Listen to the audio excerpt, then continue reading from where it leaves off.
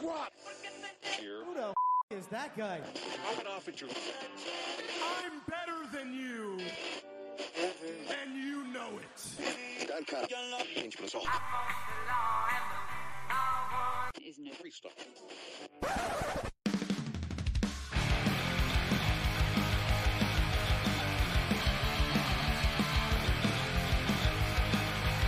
This is The Law. Live audio wrestling with the latest news, info, and interviews from the world of pro wrestling, mixed martial arts, and the best of combat sports worldwide. Now, here are your hosts, Chris Tidwell and Bradie Whetham.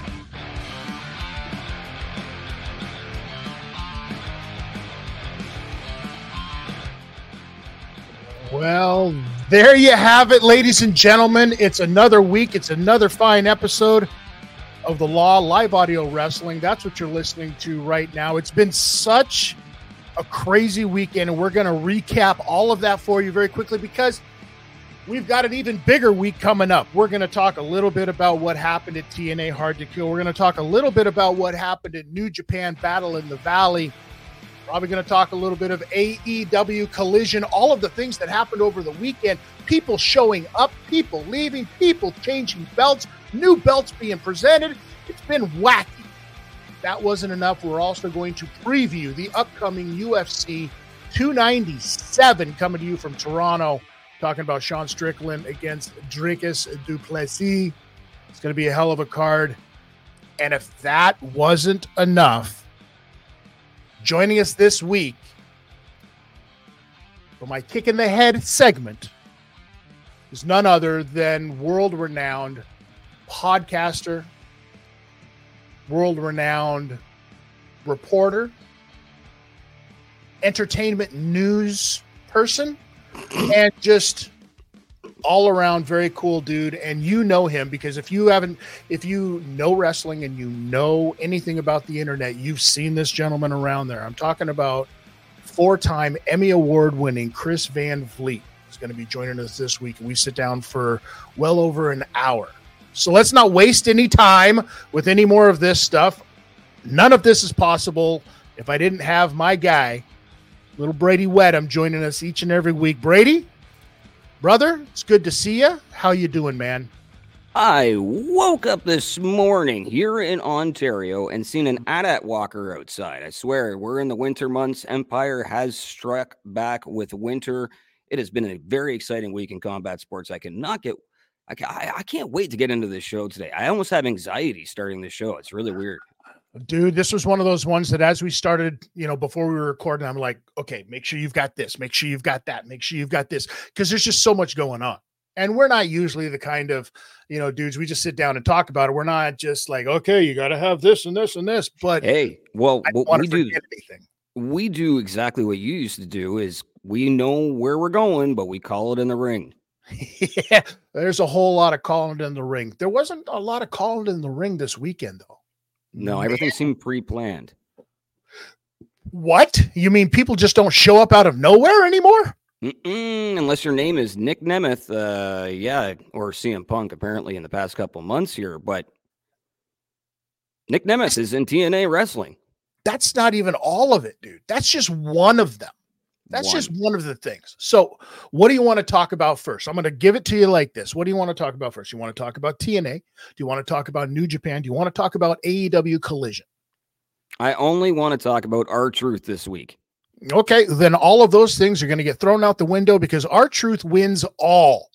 Yes, he does. And R-Truth is not only winning all here on The Law, he's winning all in terms of merchandise sales. And we will talk about that in detail when we get back here from our lovely sponsors that are coming up. Shouts out to podstars.net. Shouts out to Destiny Wrestling. Man, we got a lot to get into. We should probably toss off to those sponsors. I'm sorry, what? Are you a member of the BC Bud Tender community? Tether Buds is bringing their unique experience to the West Coast for the first ever event in Vancouver, BC. January 24, 2024, Tether's Vancouver event will be the ultimate Bud Tender experience, featuring industry-leading brands, gift bags, and great vibes. Plus, complimentary food, refreshments, and music. Media, influencers, and other industry professionals are encouraged to join the fun. January 24, 2024 at Beaumont Studios. Get your tickets today at fanatickets.com. TotalSportCards.com, Canada's #1 stop for WWE, AEW, UFC, NHL, NBA, and NFL hobby boxes. Total Sport Cards always delivers the most sought-after products with the best price points in the market that you can find. Keep your collection up to date with TotalSportCards.com. TotalSportCards.com, proud sponsor of Sunday night's main event. Just a little quickie from the sponsors right there. And now we're back. This is the Law Live Audio Wrestling, and let's get right into it. We are, as you see, Bradie's pointing out right there, on air. We're on air. And you point that out because you're looking at it, because we are on YouTube. Let's just throw it out there right now, as well as all of your podcast providers. You can also look at us, look at these pretty faces, these adorable faces this early when we do this each and every week on YouTube /at the law-wrestling, if I'm not mistaken. There's a lot going on in that name, but come on over to YouTube. The Live Audio Wrestling. If I was smart enough, I would have just read it right off of the screen in front of my face. That's how much is going on around us this week. All right. Let's get into it. What are we going to do here? We're going to talk about, let's go down the line. Let's talk about AEW Collision. Was it any good to you? So it was hard to watch because we had a UFC fight night going on. We had TNA's Hard to Kill. There was a boxing event last night and the Battle of the Belts / Collision. I think the highlight of the night is FTR, but that's just me being biased. When you have to think about, like, because you had no Kingston, right? Moxley. No, there was that was going on with the New Japan show. This is what I'm saying. So you didn't have the guys that just did it for you on your last big show. Boom, they're off doing somebody else's show right now. Well, I know someone who didn't show up on Collision because he ripped up his AEW contract last night, and that was one Jack Perry. Jungle Boy. Yes, the scapegoat, as he's calling himself, apparently, shows up, and he's there, as well as Mustafa Ali shows up in New Japan. Added to that, Will Ospreay saying his goodbyes basically to New Japan. Like, there's big movement going on at the beginning of the year inside of professional wrestling. There is a lot going on. Deonna Purrazzo made her debut, I guess, at AEW, as well as debuts at TNA's Hard to Kill. Well, the first one of the night was on the pre-show.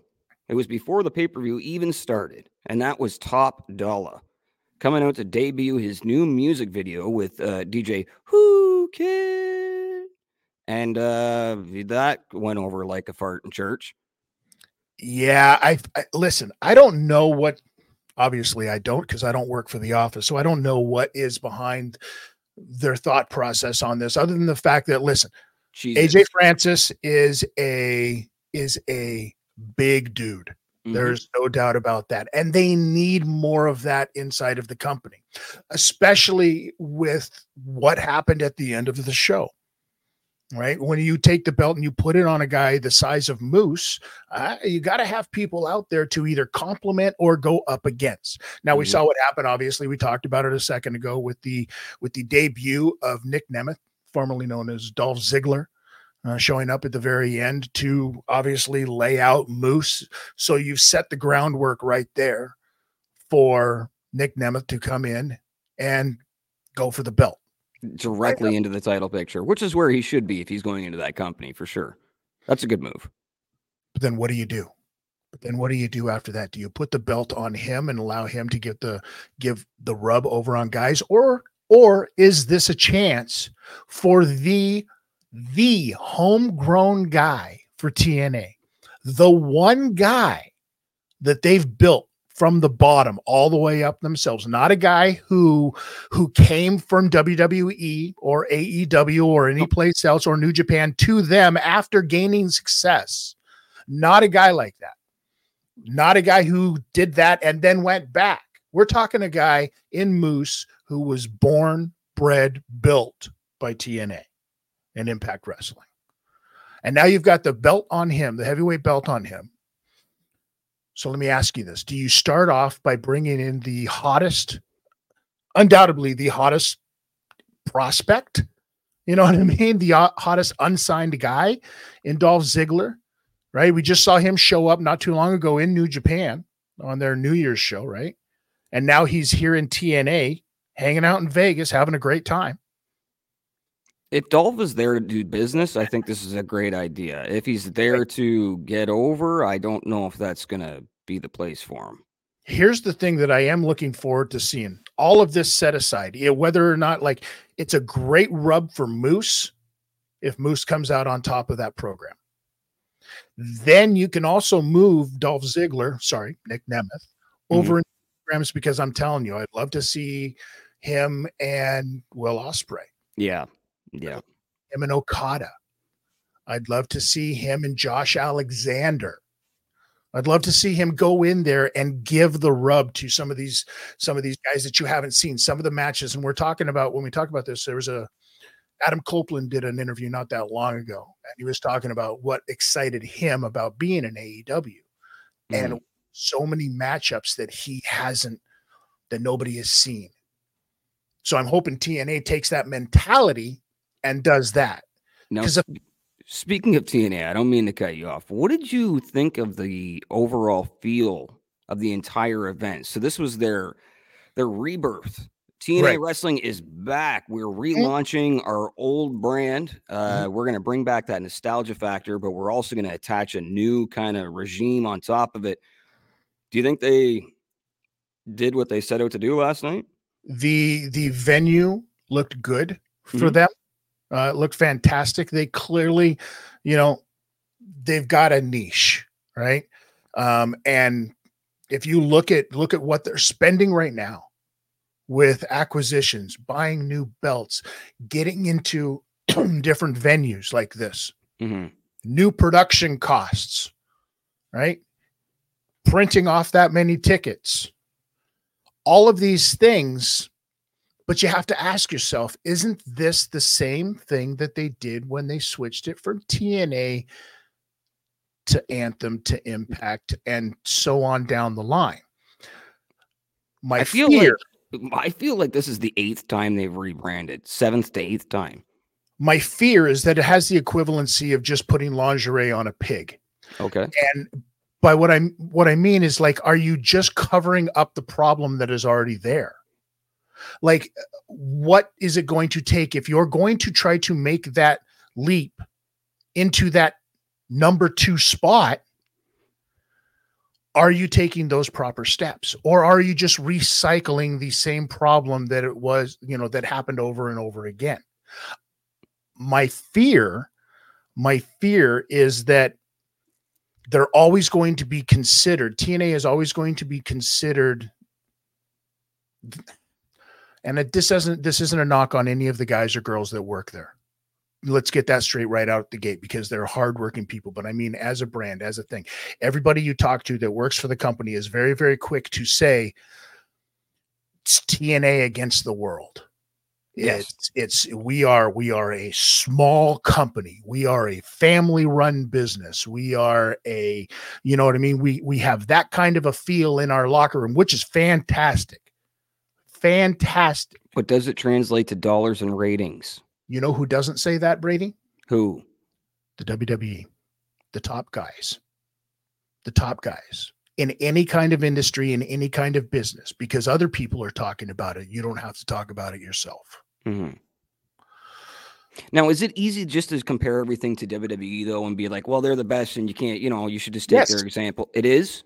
Yes. You absolutely have to, especially when you're considering, like, if you want to be the best indie company out there, fantastic. Go out and do that. You don't have to worry about TV or anything like that. But if you want to be the best TV production company, you have to look at the other companies that are doing what you're doing. That's really all there is to it. Right? I wish that they have the most amazing 2024 that they could ever have, for the sake of all of the people working there, because this is, I feel, going to be a make or break year for a lot of people inside of that company, because the way that the atmosphere, or not the landscape, I meant to say, the way the landscape in wrestling is just trucking along. Well, I think even the atmosphere is kind of trucking along with it. I think both of those words actually fit pretty well. Now, what'd you think? Shouts out to my day one, Crazy Steve, on winning the Digital Media North American Universal World Championship. Listen, it's about time. It's about time. It's long overdue, literally, and well-deserved. Yeah, Crazy Steve is a fantastic talent. I wish the lighting was better in that venue so you could see when he ripped his zombie face mask and his head was just popping through. Yeah. Oh, man, one of the best masks in wrestling history. That is the type of entertainment value that a company like that needs. And here's why. It's original. He has actually done something and made it very, very original. You've seen the progression of it over the time. Now, with that said, let me ask you about this. What did you think of Dana Brooke, aka who is also now known as Ash by Elegance, showing up at TNA? I liked her driver. Okay. Okay. I don't know about her. I think she's got a weird track record. I think it's a good signing for them because she's still relevant. So use as much of that name as you possibly can. But I don't know. Right. I wouldn't bend over backwards for her. Or forwards. Here's the thing that you have to remember. When you Google Ash by Elegance, don't confuse it with Ash by Excellence, because apparently that is a hair dye. Yeah. As I found out. Platinum blonde. The gimmick, though. Like the look, I feel I can't put my nose on it, or my finger on my nose or anything, but I feel like we've seen this someplace. This is before. the same. It's very, very familiar to me for some reason. It's kind of Tony Storm lightish, isn't it? I mean, let's see how it plays out because we haven't heard anything. No, we haven't heard, or we're just going. Basically, we are literally going off of a meme. Just a picture. This is what we're judging all of this from, is just a picture, right? Wait, none of this conversation has anything to do with R-Truth. What's up? Speaking of pictures, let me segue this for you, son. Let's go, brother.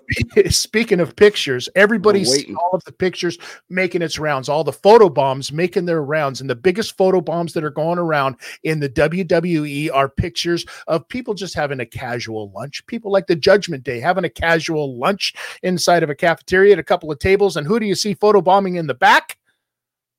R-Truth, ladies and gentlemen. R-Truth. This is a man who, listen, he's my age. Mm-hmm. He looks like he's been cloned 5 times because he hasn't aged since he broke in. That's the craziest part. And now, for some weird reason, people are starting to get on board. They should have been on board a long time ago. They were, though, and the WWE figured out a way to put a belt on him that made him, like, their Happy Meal toy kind of a dude. And we don't want to see that at R-Truth. We've known since the Little Jimmy days and since the Miz days that this guy is a fantastic talent. When he used to take a break and smoke a cigarette or drink a bottle of water, like, that stuff was amazing back then. That's 10 years ago almost. Like, come on, guys, give this guy a shot. He can run with whatever you give him. He's proven it. He has comedic timing that you can't recreate. No. It is unbelievable how good he is, and he can still go. He can still work, but it's the ability that he has to do less to make you want more inside of the business. And now, because of that, he is surpassing everybody in merchandise sales. And really, that's what it's all about. Dude, what if he won the Royal Rumble? Be fantastic. If he won the okay, let's say you're R-Truth, you win the Royal Rumble. Who do you challenge? Vince McMahon. You know what I mean? Like, you'd have to throw it. Like, if he did, like, I don't want to see you completely destroy the company. And like, comedy wrestling, if it's not done right, can definitely hurt the business. But right. I think that you could almost, like, you could get away with it with him. I think you challenge Michael Cole for his spot, and you put R-Truth behind the table. Or could you get away? And I was speaking to Randy Charpentier from Draws Raw this morning after all of this chaos. And I said to him, I'm like, hey, buddy, wouldn't it be cool if R-Truth did go on a win streak, but it was like the Jerry Lynn win streak, where he just kept rolling guys up and getting these, like, he just got one over on you every single time, and it actually leads to him challenging for a title.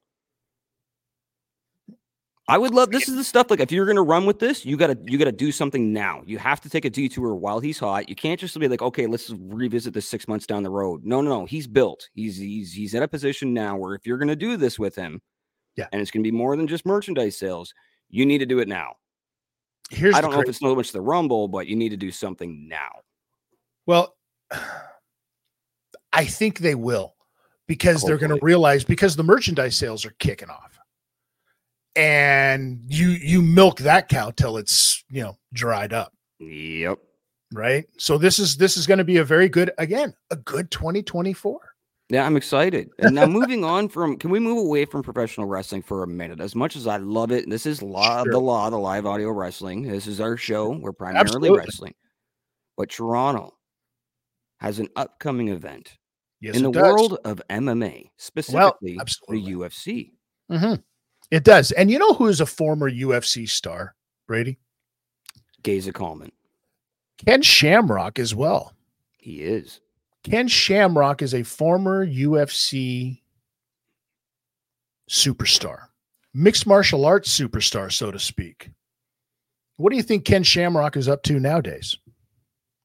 Well, I'll tell you what Ken Shamrock is up to nowadays.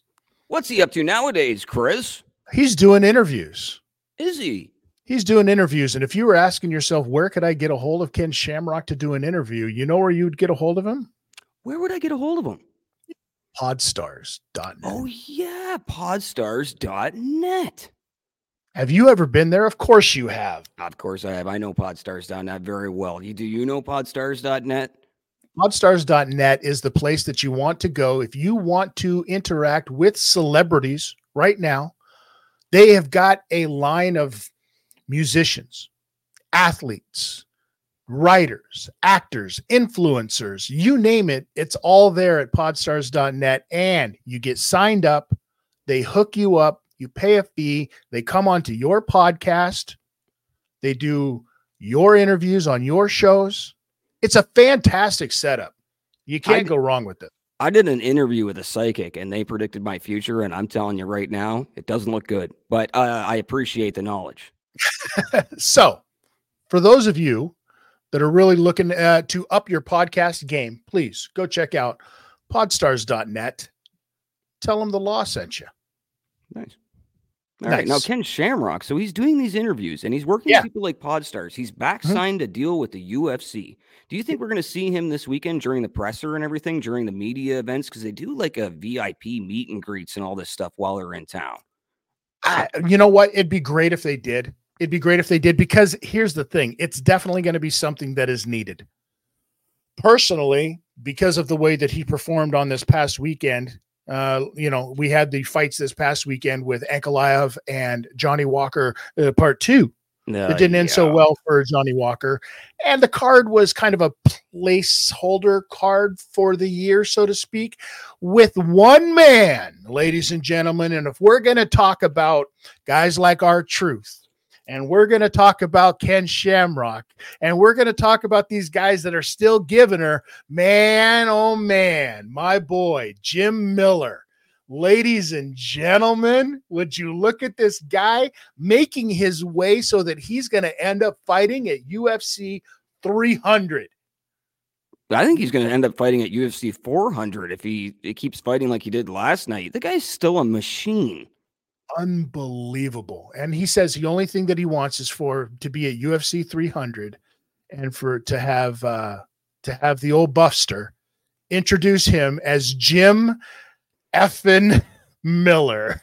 That's it. That's all he wants. His bucket is full. I love that guy so much. And he came in when the company was literally in the trenches. Yeah. Right. And he's still there. He's made good money. His brother was in and out by the time he even had, Jim Miller is a forever guy. I don't think there's going to be a day that you do not hear people saying, hey, Jim Miller's probably the best longevity fighter in the UFC history. Clay Guida's up there too, but you got guys like. If you ever say anything about Jim Miller, it better be good things. Yeah. Period. That's it. Right. So guys like Clay Guida, guys like Matt Brown, dudes like these guys, like once they're gone, that's the whole era is over. It's crazy. So respect the Millers while you have them. Crazy. Now moving forward. So this was just a build up to this event coming up on January 20th. Yeah. Ooh. January 20th, UFC 297 coming to you from Toronto, Ontario, Canada. Sean Strickland, Dricus du Plessis. Now, the co-main event on this, Raquel Pennington and Maria Bueno Silva. That's an interesting fight. I mean, it because there's no title holder in that division right now. The women's bantamweight division has no champion because Amanda Nunes, she done gone off and retired. She rode off into the sunset, said, "See ya." She gone. And that's that. So let's do a quick little rundown of the prelims and see what UFC 297 has to offer. And let's see if there's anything that really kind of sticks out in your mind. And go over this a little bit. Starting the whole thing off, you got a Canadian Jillian Robertson taking on Polyana Viana. Here's the thing that you're going to notice inside of these fights as we talk about this is that this isn't really a lot of like ranked opponent against ranked opponent in this, right? This is a hell of a fight for Canada. Jillian Robertson representing, right? This is going to be one heck of a fight. But I mean, I think Jillian Robertson kind of just walks through this, to be honest with you. I think she's going to take her down. Yeah, I think she's going to take her down, and that's going to be that's that. Right? I think it's set up to have a cheering crowd in Toronto. Yeah. Then you've got a quick little like, okay, it's time to you've settled in. You're going to see a hell of a fight here in Sergey Sade and Ramon Tavares, but they don't even have pictures. Like, what are we doing here, ladies and gentlemen? Official site here, guys. Right? Then we get into another Canadian, Jourdain against Sean Woodson. Neither one of these. Here's the thing, Bradie. Charles Jourdain not ranked? No, he is not ranked in the featherweight division at all. But he is clearly the almost 2-1 favorite in this. A 5'9" fighter taking on 6'2", 145 pounds. Sean Woodson is built like a wind chime, ladies and gentlemen. Dude, he's 7 pounds heavier than what I'm walking around at now. I'm 5'5". And that's with your heels on. Yeah. Right. Hey, wait. This is one of those cards. We've had these before where we were like, we said this where they had the fight in. See, I told you where we had the fight where it was setting up all of the Russian fighters. Yeah. We had these fights. This is so far. You're setting up a couple of Canadian fighters to do very well on this card. And then we move on to another Canadian, Brad Katona, a guy, just coming off of the Ultimate Fighter, the last season of the Ultimate Fighter as well, right? Against American Garrett Armfield. This fight should have Brad Katona winning this fight, setting up another Canadian. If you see what's happening here, ladies and gentlemen, go to the betting windows. Now, let's talk about this because this is really, I think, the only outside of the main and the co-main event. This is the only fight on the card where both fighters are actually ranked. And if you can believe it, Movsar Eloyev is ranked number 9 in the featherweight division and Arnold Allen ranked number 3. So this is a real chance for Evloev to move up and for a chance for Arnold Allen to say, listen, I'm ready to fight for that belt. Arnold Allen has one of the craziest, most awkward stand-up games, but I do not think it is as awkward as it needs to be for someone like Movsar. I think this man is coming into his own. He is one of the top prospects over the past 2 years. There's a lot of hype on Movsar. But yeah, I don't know. I don't think this is Arnold's night. This is definitely a fight where you see a guy who's got an opportunity to take big jump in the rankings right now. right? So this, in my opinion, could very well be fight of the night. This is the first anxiety fight of the evening. 100% anxiety fights. Yep. Then we move into anxiety fights. Let's go. Another Canadian, Marc-Andre Barrial, taking on the champion's friend, Chris Curtis. Yep. Right? Chris Curtis, 5'10", taking on 6'1", Marc-Andre Barrial, who another Canadian that they're looking to try to set up. But Chris Curtis is definitely no slouch. I hate to bet against the Canadian boy, but Chris Curtis is coming in with a mean streak, and he's got a chip on his shoulder. Their team is doing very well right now. They're training. When you have teams that are able to train together like this and they click together, everybody stays on this cool groove. It's not like, okay, we've got this guy fighting at this time of year, this guy fighting 7 months later. So, there's consistency. You've got, especially because he's in the same weight class. So you've got these guys that are seriously training hard with one another. And if anybody knows Sean Strickland, he likes to go hard in his training. He has probably sparred 6 times this morning with the champion. Then we move on to another Canadian, Mike Malott, a 10-1 Canadian, Mike Malott, taking on Neil Magny. Neil Magny, who is a guy, again, 28-12. These guys have been through it all. This is definitely Mike Malott's chance to shine on the biggest stage. This is no his doubt coming about out party if he wants it. Because we're talking about a guy, Mike Malott, not in the rankings. Neil Magny, number 13 in the rankings, right? That was another thing in the fight before this, the Marc-Andre Barrial, not ranked as well. These Canadians not getting any love. It's not like the old days when it was like George St. Pierre and every one of his friends were ranked. Nope, none of that no more, right? Yeah, there's no Patrick Cote to throw on the middleweight rankings. So it's gonna be interesting to see what happens. So then from there, we move on. Such a crazy co-main. To the co-main. Raquel Pennington, 15-9. Raquel Pennington taking on 10-2 Maria Bueno Silva. These girls are a lot more evenly matched than you would think. Maria Bueno Silva, coming off of her last fight, was, I think, a disqualification fight. That was the Holly Holm fight, if I'm not mistaken. And prior to that, right. 3 wins in a row. Raquel Pennington coming off of like 4 or 5 wins in a row as well. But we're trying to figure out who's going to take that spot, who's going to be the champion in that division, right? The number 1 ranked, this is the number 2 and number 3 ranked fighters in the women's bantamweight division for a title. This is for a title. The winner will walk out of this with the belt, apparently, because the number 1 girl is Juliana Pena, who knows if she's going to fight again or if she's just going to bitch about it or what the hell is going to happen, right? She seems to do a very good job of staying relevant on it, but she's not fighting. So let's get this division going. In my opinion, if you're doing a parlay, leave this out. Yeah, because this one goes either way, in my opinion. Yes, I agree. Right, and even they've got Raquel Pennington as the underdog right now at a plus 145, and Maria Bueno Silva at a minus 175. That's going to even out. You're going to see as you get closer to the day, that is definitely going to even out. And then that brings us to your main event of the evening. My brother. Division. Take, Dricus du Plessis from South Africa. Yeah. At 20-2. Taking on the who would have ever thunk champion in Sean Strickland.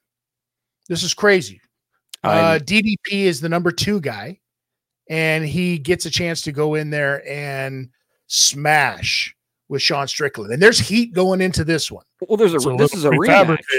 This is a rematch. Yes, they already fought in the stands. I know where you're going with this.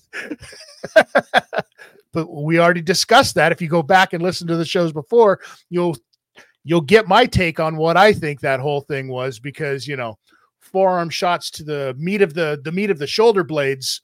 I mean, come on now. We all know in the world of professional wrestling, the best and easiest places to strike somebody is right in the meat of the back there. Well, and speaking of which, I guess spine shots are illegal now in the UFC. Bradie, where was my memo? Okay, I hate to tell you this, bro. They've been illegal since they made the rules back in 2000, man. I know. I just don't like that anybody's still enforcing it.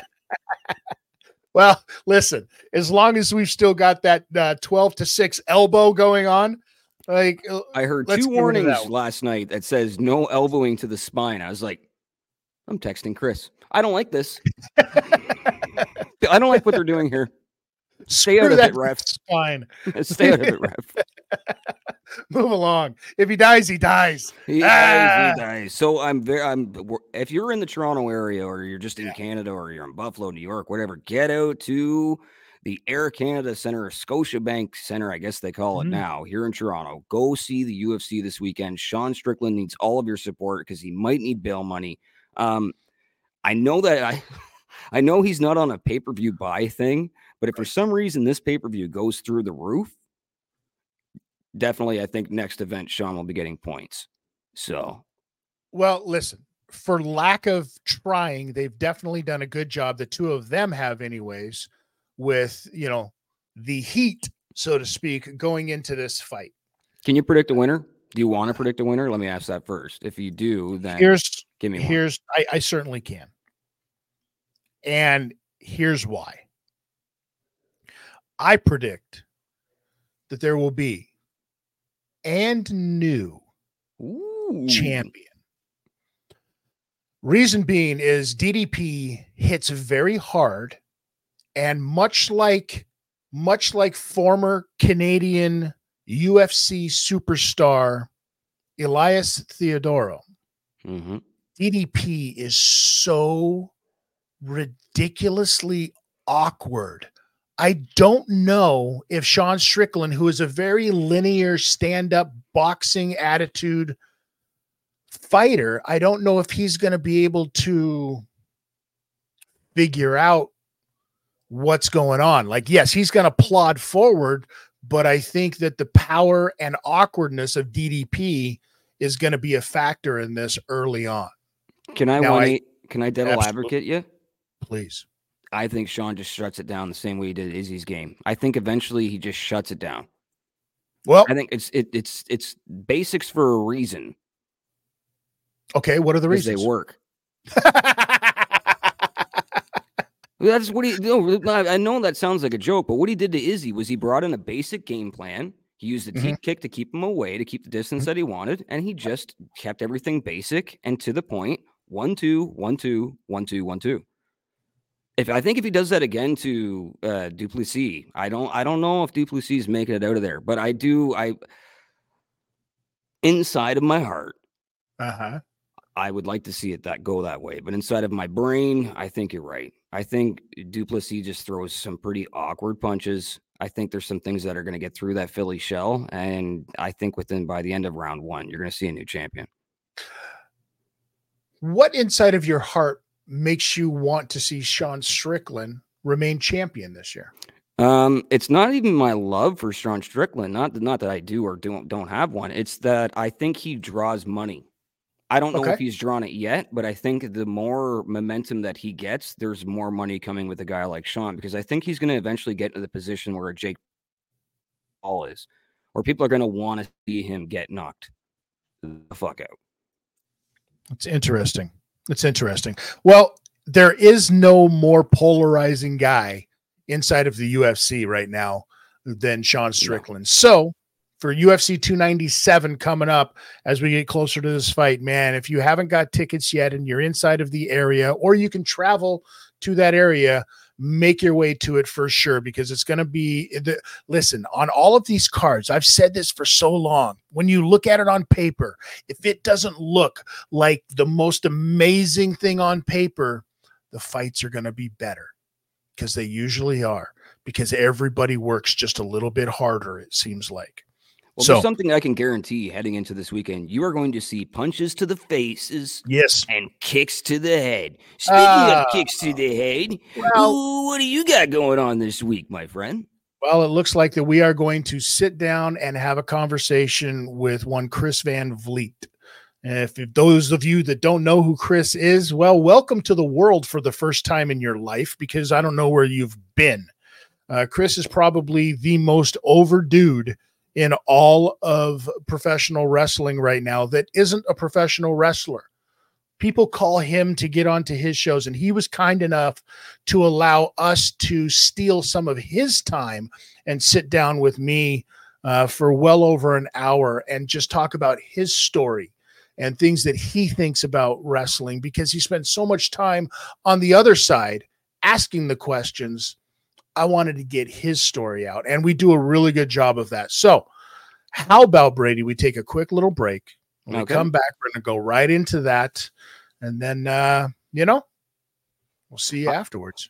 I'm just working towards, bringing in one of those Emmys and putting it on my shelf. I feel like every time that Chris wakes up and he's like, my shelf seems a bit empty, he goes out and gets another Emmy. So I'm so excited for this next hour. I can't wait. Let's do it. Dude, I couldn't even win myself an Emmys. Okay. Anyways. Yeah. Are you in the market for a used vehicle for your family or business? North Toronto Auction hosts public auctions twice a month, and everyone's invited. Hundreds of cars, trucks, SUVs, commercial vehicles, and heavy equipment are available. Plus, travel trailers, motorcycles, snowmobiles, ATVs, and more. View the entire selection at NorthTorontoAuction.com. Bid online or bid in person. Bid on items from government agencies, financial companies, fleet managers, car dealers, and public consigners. For more information, visit us online at NorthTorontoAuction.com. Hey, did you know that Saturday, February 24th, Destiny World Wrestling returns to Oshawa and the Children's Arena for Destiny's Reckless? Is that the event featuring the indie god himself, Matt Cardona? You bet it is. I heard he's not going to be there alone. I heard Steph DeLander's showing up. I heard Fight or Flight is showing up. Vanna Black, Tara Zepp, Lindsay Dorado, and a whole bunch more. Man, you better get your tickets now. They're on sale at www.DestinyWrestling.ca. Don't miss out. Hit that subscribe button to get all the latest from the Law, live audio wrestling. Now back to the show.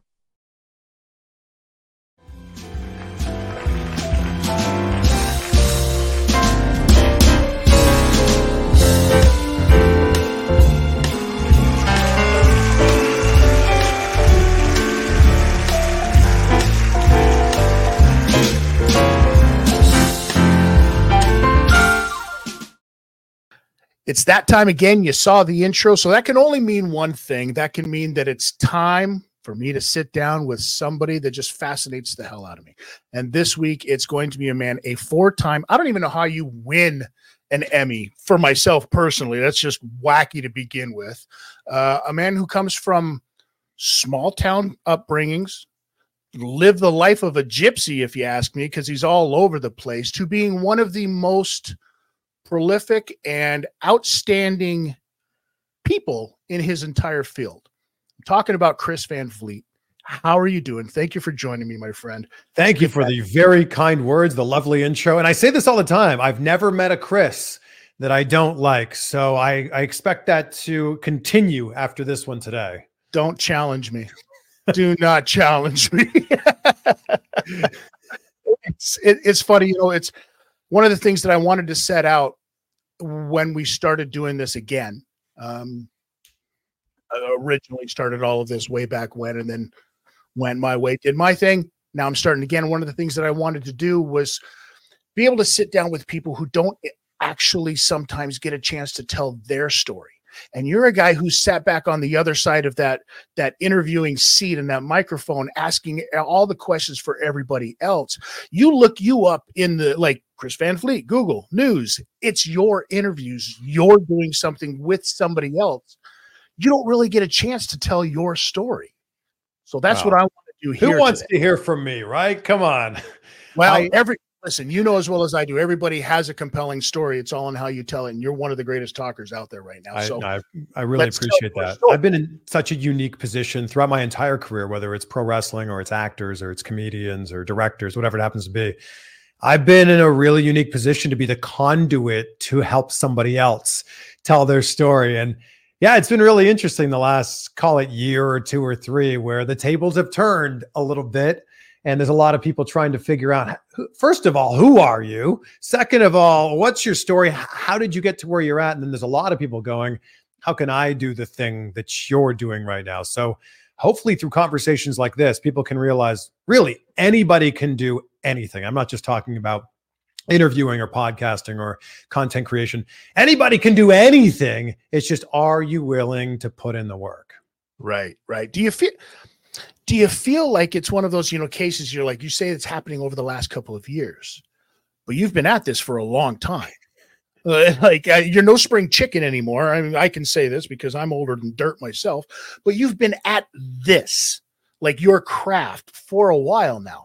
Let's go back to the beginning, right? Because this is where I say the line about you being that quote, I'm throwing them up there, air quotes, that gypsy lifestyle, because you traveled a lot from Pickering. Let me see if I got this. Let me see if I mapped this out right. From Pickering, job in Kitchener, right? Yeah. And school at Laurier. Yeah. Then job in Peterborough. Yeah. Checks TV. Then from Peterborough to Vancouver, Vancouver back to Toronto, to Cleveland, Cleveland to Florida. And then you do some sit down with two horny chicks at a couch one day and the world explodes for you. I think that's it. I mean, that's the whole thing in a nutshell. Thank you. Come again. At the heart of this entire story here is I was just chasing opportunities. I fell in love with broadcasting at a very young age, 4 years old. I remember distinctly, I had a Fisher-Price radio. It had a microphone attached to it. And I would pretend to be the radio DJs that I heard on the radio. I would pretend to be the radio broadcasters. I remember Tom Cheek and Jerry Howarth calling Blue Jays games. And I remember sitting out in like the jungle gym we had in our backyard and sitting up high because that's where the Blue Jays broadcasters would be. And I'd pretend I was looking down. This is Blue Jays baseball on the air. That was who I was. And I fell in love with this idea of, number one, storytelling, because I think that at the core of us as humans, that's all we have. We have the ability to tell stories, and then that, continues on through generations. But number two, I love the ability to help other people tell their stories. So fell in love with that very early. Went to school in Pickering, grew up in Pickering, but I went to Pine Ridge Secondary School. And I didn't know this at the time. I didn't know how important that communication studies class that I took in grade 10, 11, and 12 would be. But that really set the framework for a lot of the rest of my life. I had no idea what communication studies was, but I remember one of my friends being like, yeah, did you know that there's this class where you can make TV? And I'm like, hold on, what? That sounds like the easiest class ever. Like, sign me up for that. And I also love the idea of broadcasting and TV. But that was really where the framework began. The fact that we had this in our school. And I love the idea that if this one thing in your life doesn't happen, then maybe this other thing doesn't happen, and, kind of goes along the way there. That's why Back to the Future is my favorite movie of all time. But kind of in a nutshell here, I was chasing these opportunities. I was a vice president of my student council, got to do the morning announcements in high school. And that was just like me presenting and always being able to be the host of the talent show, the host of the fashion show. So I went to college for communication studies. Look at me using American terms. I went to university. Went to Wilfrid Laurier University.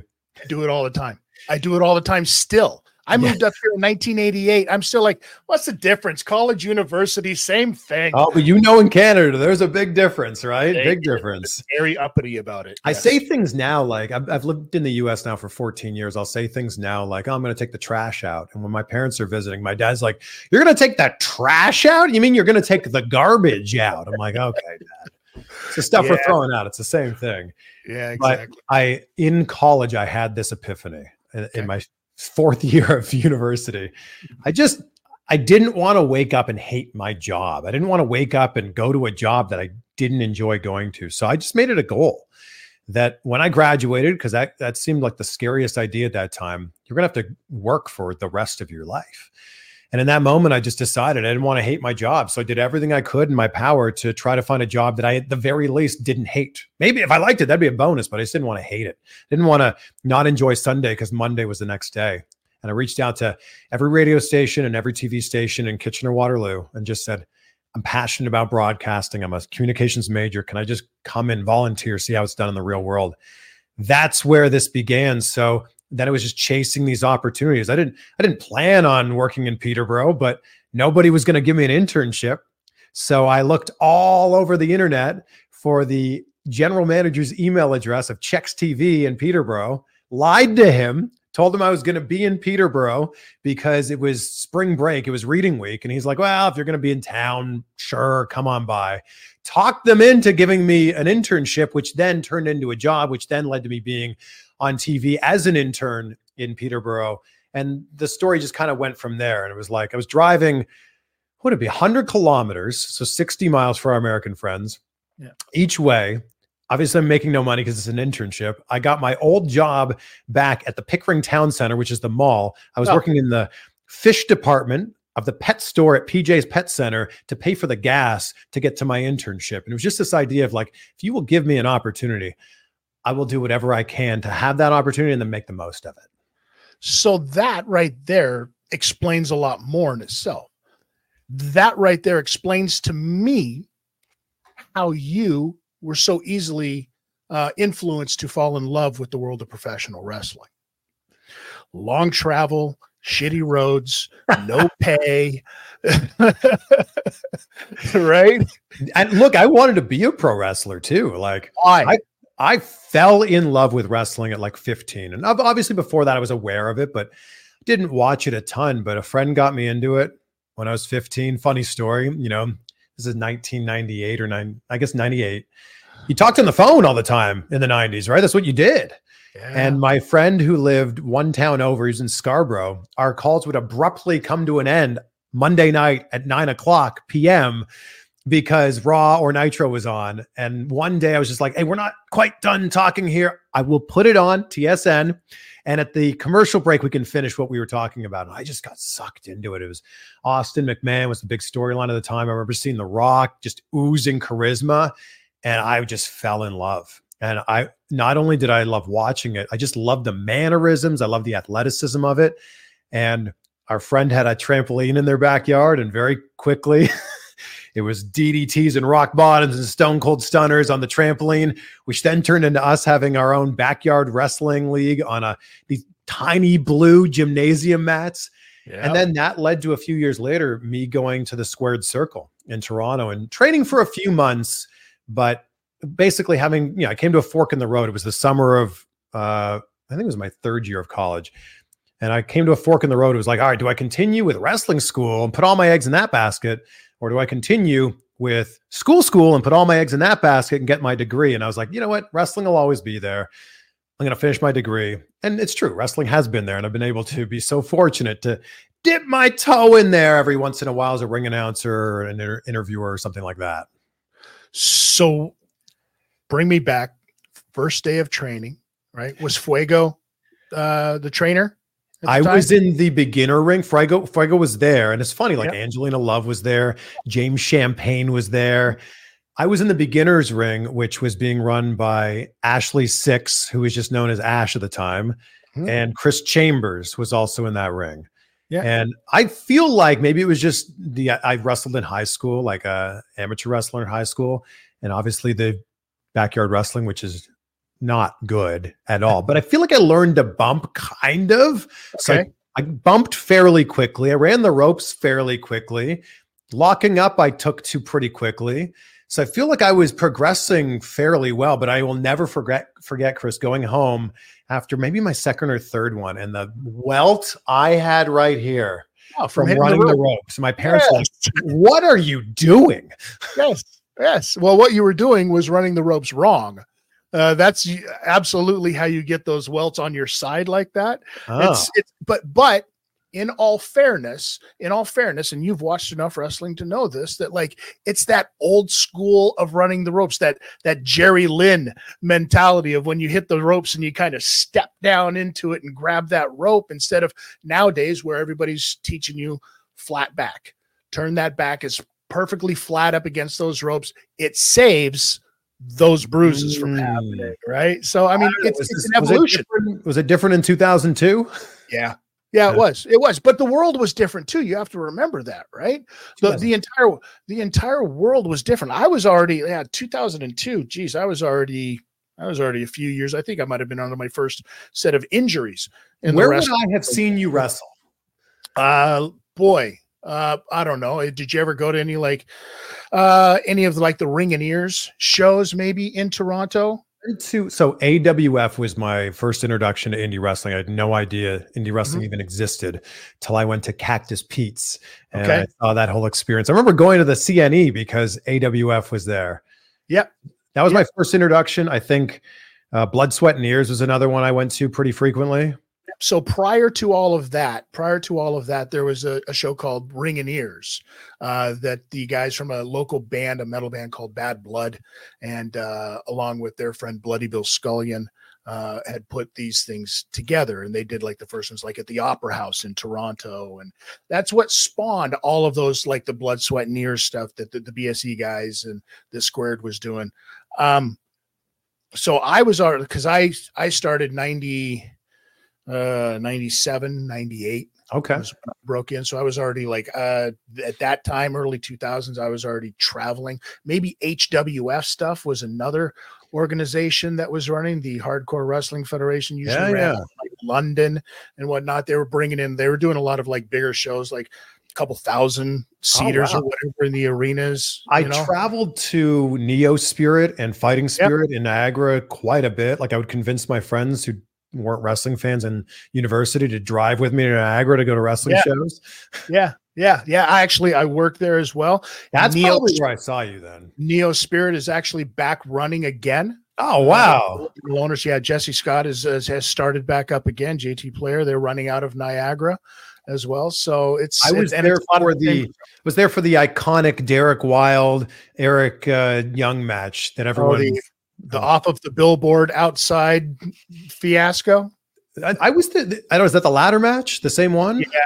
Yeah. You can see me in the background. I'm third or fourth row. You can see me when they're doing these insane things like a Death Valley driver off the ladder. And I'm in the background going, oh, right. And everybody talks about, so that leads my question. Everybody talks about nowadays with the wrestling nowadays and how, oh my God, you look at it and some of it is very you worry about the performers inside of the ring because of the stuff the levels that they're doing. But you were going to shows where these were kids doing this stuff at the time, right? The same exact stuff just to get noticed. Yeah. Right.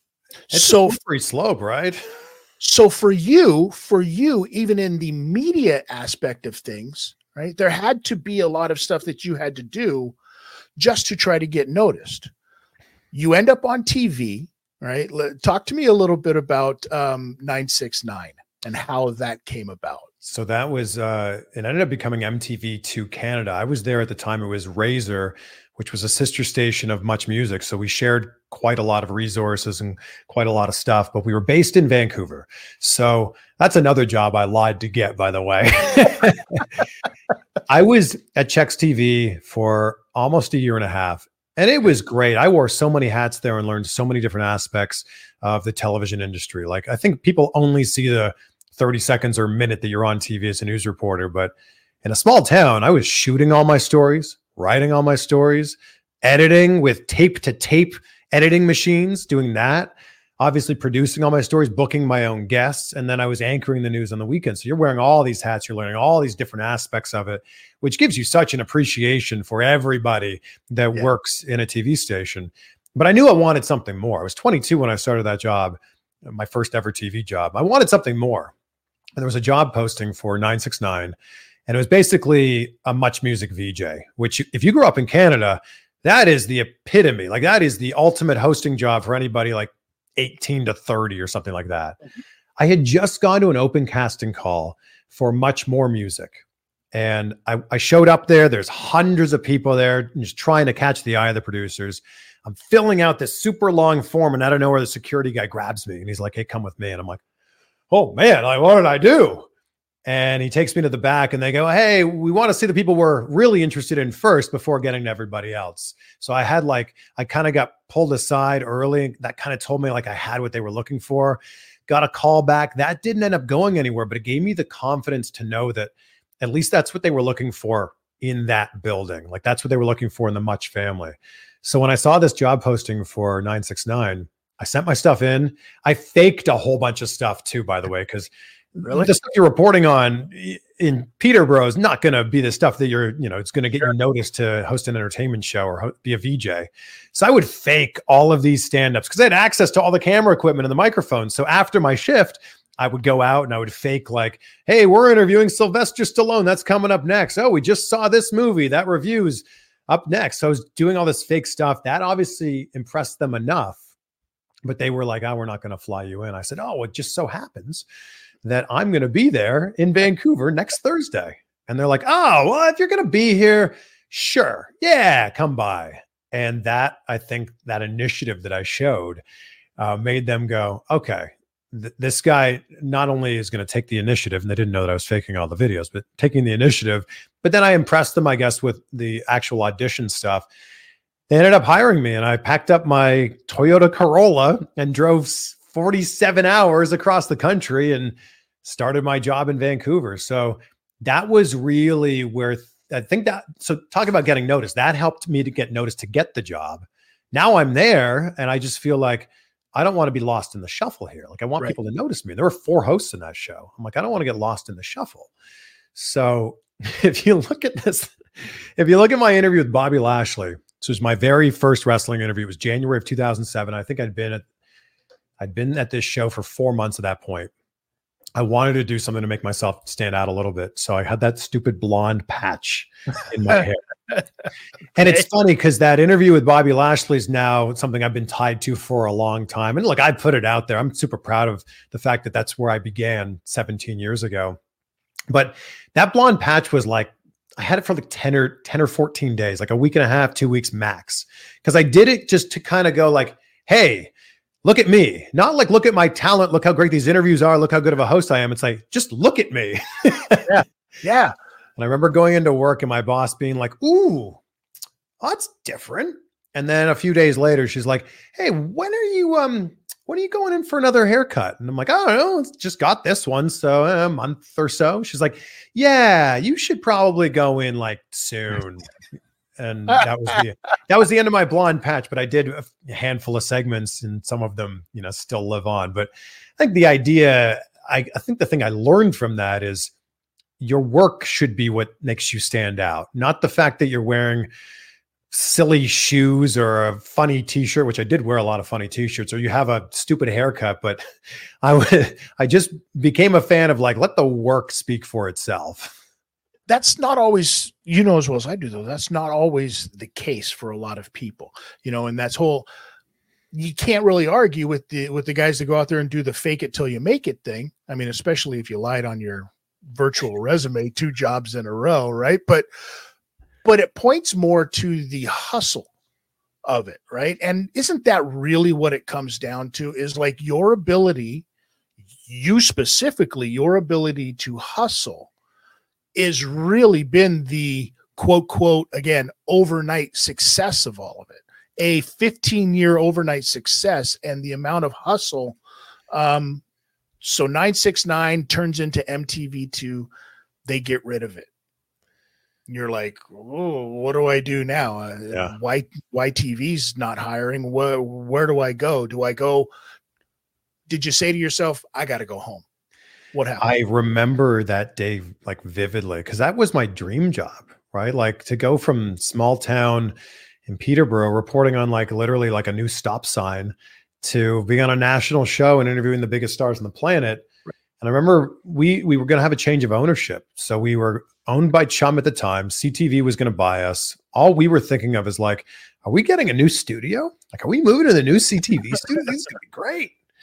And I remember my boss coming in one day and she's like, hey, everybody stop what you're doing. Yeah, our show just got canceled. And we're like, oh, like what now? And I had been there at that point for 11 months. And I remember my lease was up for renewal 4 days from that point. So I had to decide in 4 days, do I renew my lease in my apartment for another year?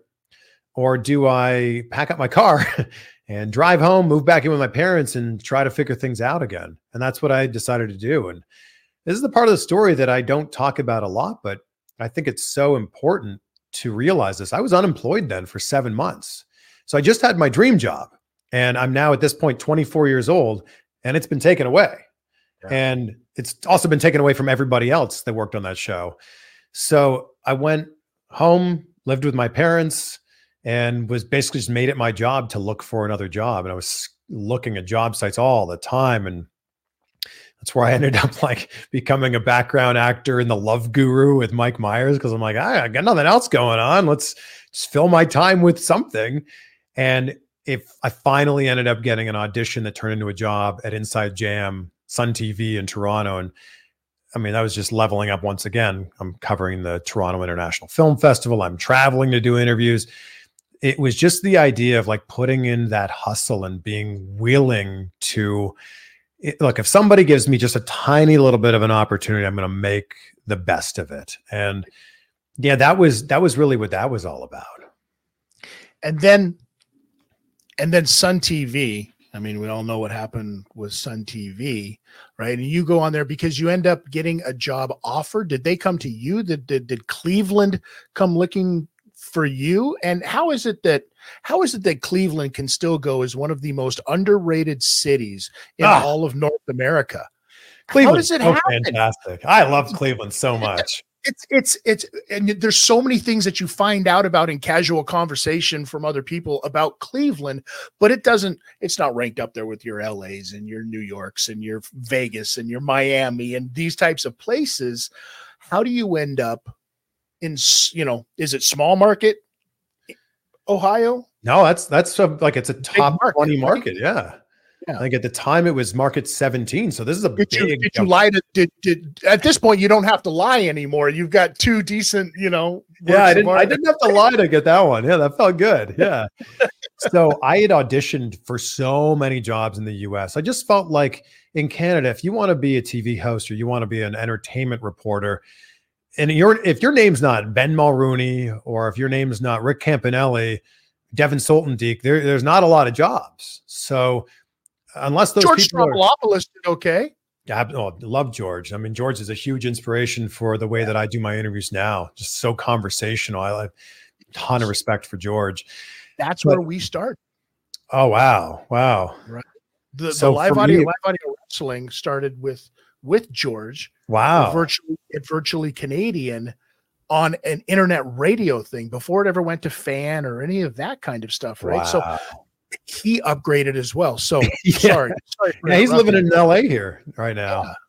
So I was having just a lot of auditions. I had an agent at that time who was based in LA, which I did lie to get, by the way. That was another one of those like, I'll be in town. Like, I'd love to meet with you. And they were like, yeah, sure.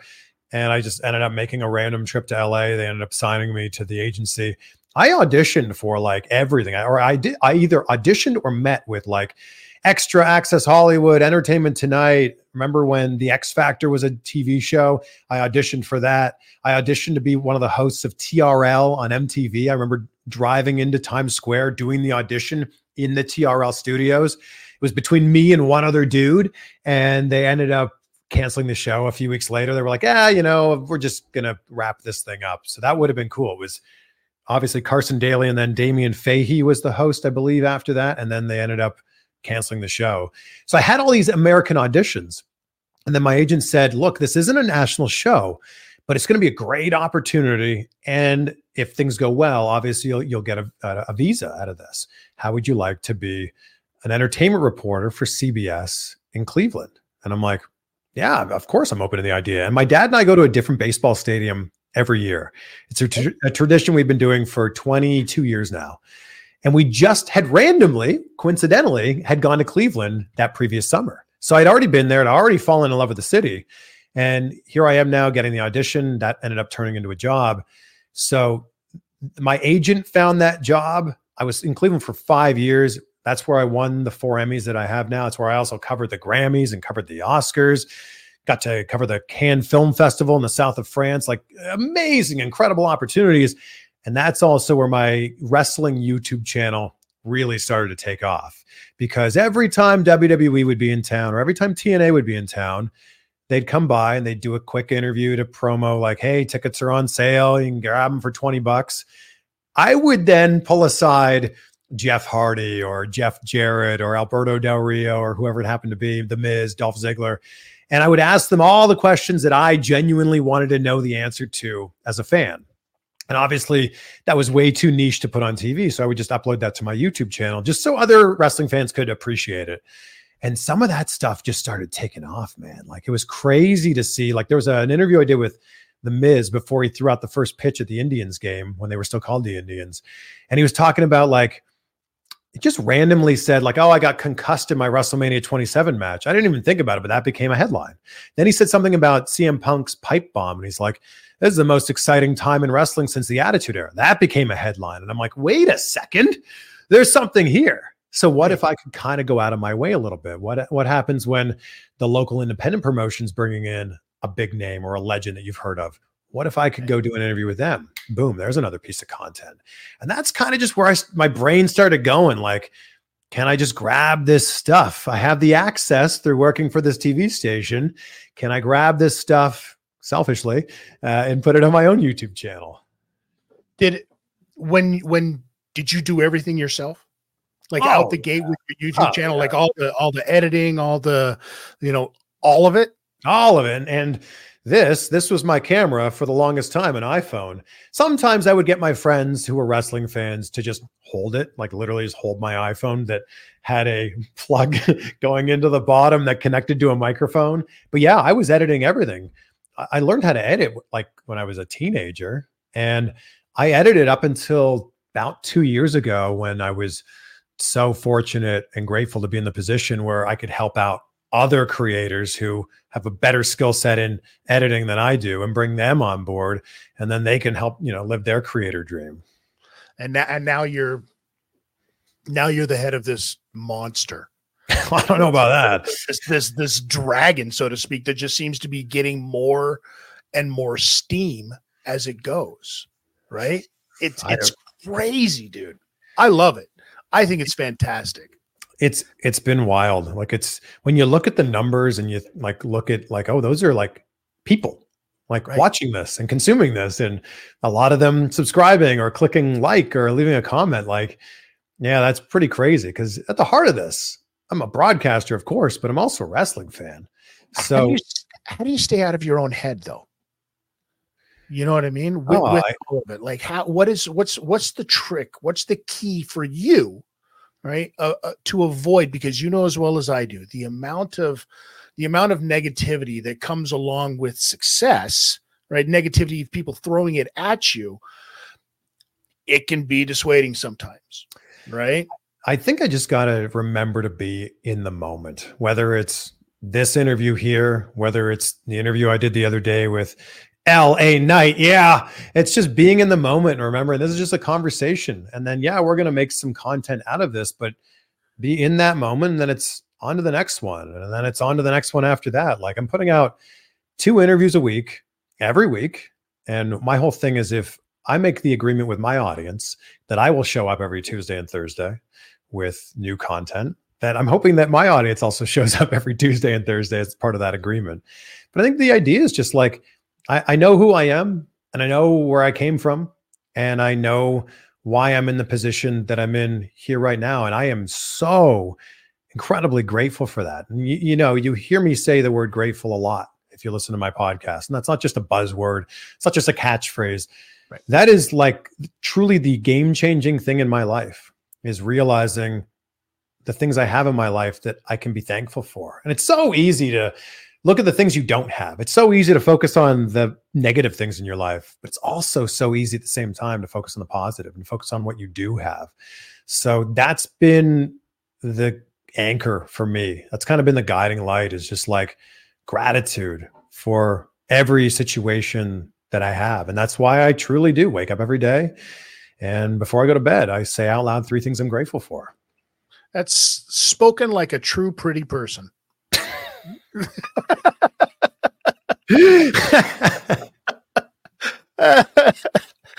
So let me ask you this then. You have a moment with AEW. Yeah. Is it true? And I'm going to start the rumor if it's not. Is it true that you hate RJ City for taking your spot? Oh yeah, a lot of heat with RJ City. Yeah, RJ City, isn't RJ City fantastic? Like I've known RJ for it's probably 15 years. Yeah, and it's amazing seeing him play this character, which isn't even really a character, which is just him turned up to 1,000, not 11, 1,000. I love it so much. Yeah. You can go, if you go back, like RJ was kind enough to do the first episode when we brought this show. Wow. Right. So I've known RJ and we talk about it, being in a car with him while he's eating a whole green pepper, driving the two of us to a show that we got to work on. So we're just this weird quirkiness as we're both talking about Mel Torme. And I'm like, 15 years older than him. And it's just this, is this guy for real? And you learn over the years that's him. And that's what makes him so great. That's a fantastic RJ City story, by the way. It's so true. I could never do what he does. Like the way that he does the interviews on AEW, I could never do that. And I don't think anybody can do it. And that's why he's so good at what he does. I don't even think he knows that he can do it. He's molded himself into this human. It's not a character. That's him as a human. And that's the great thing. Yeah. The question to you is the amount of people you've interviewed, 37 million different wrestlers who are very, very prone, as well as I do, to try to keep a line between media and the business, right? So have you ever had workers try to stay in character the entire interview? Yes. And I've also had a lot where they're kind of blending the two and you're not sure. Like you ask them a question and they give you a kayfabe answer and you're like, well, that's going to end up being a quote now. And people aren't going to know if like you, the person, said it or you, the character, said it. But I think that some of them lead themselves to be like, some of them have to be in character. Like the first interview I did with MJF, which was 2019, I think it had to be in character that time. Like it made a lot of sense and it added to the allure of what he was doing. Like that one made a lot of sense. I did one with Rosemary where she was in character the whole time. I did one with Broken Matt Hardy where he was in character the whole time. And I think that like really lends itself to like, oh, this isn't just on TV. This is like all the time. Like, is Matt Hardy truly broken? Like I even thought that when I'm holding the microphone and off the top of his head, he's coming up with this insane stuff.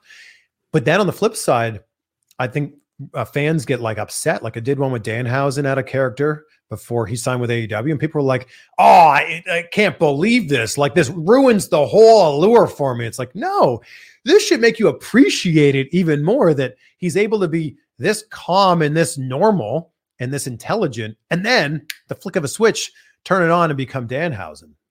Why is it? Because you're exactly right. So why is it that wrestling fans can never be happy? Even as performers but the fan side, we're always complaining about something, right? But to the point to where there's too much negativity. And I know that you've spoke on this before in the past in interviews, that there is so much negativity in the wrestling industry, but is it a case of like, is it eating itself? You know what I mean? Yeah. I think I can just chalk it up to this is fandom. Like the negativity in wrestling is not unique. It's the same you'd see that same fandom if you're a really big fan of an NFL team, or if you're a really big fan of Marvel, you see this same like negativity of like, yeah, of course there's some great stuff, but this exact, I can't believe they used this source here at the 1 hour and 14-minute mark of the movie. Like there's this weird negativity of like, I guess just being on the inside. And I'm sure this has always existed, but the internet has certainly put a magnifying glass on it because it's given everybody a voice.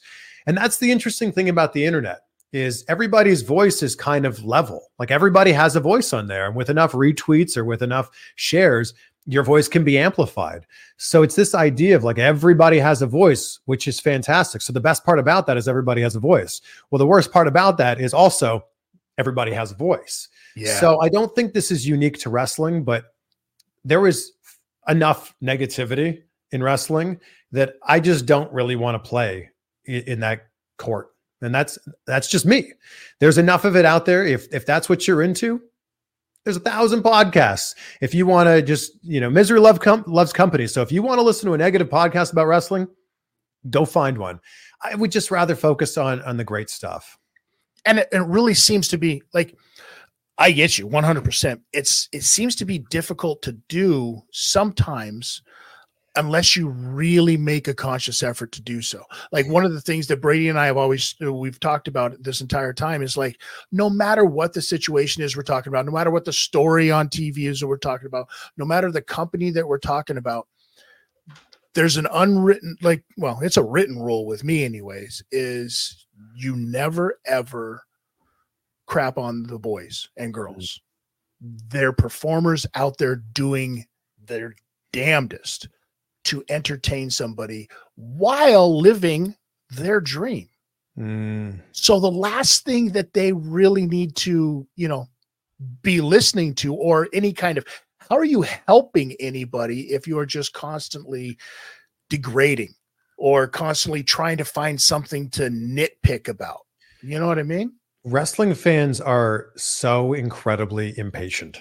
Like they will see something happen on Monday or Wednesday or Friday or whatever day of the week you're watching wrestling, and they will take that thing in itself as like a microcosm, and they'll just look at that exact moment, and they don't zoom out a little bit to go, well, what does this mean for next week or the week after or the pay-per-view /PLE down the line? They just look at it in that moment and go, this is stupid. I hate it so much. And then a week or two later, you're like, oh, well, actually, that wasn't so bad. Right. Like all you need to do is just be a little bit patient. I think at the end of the day, we need to remember it's really just pro wrestling. It's all about entertainment. When I was working at Sun TV, okay, and I'm not trying to make this like morbid, but I remember my grandmother died. And I just started my job there, and we had a lot going on, and there was like red carpets coming up. But obviously the funeral was happening.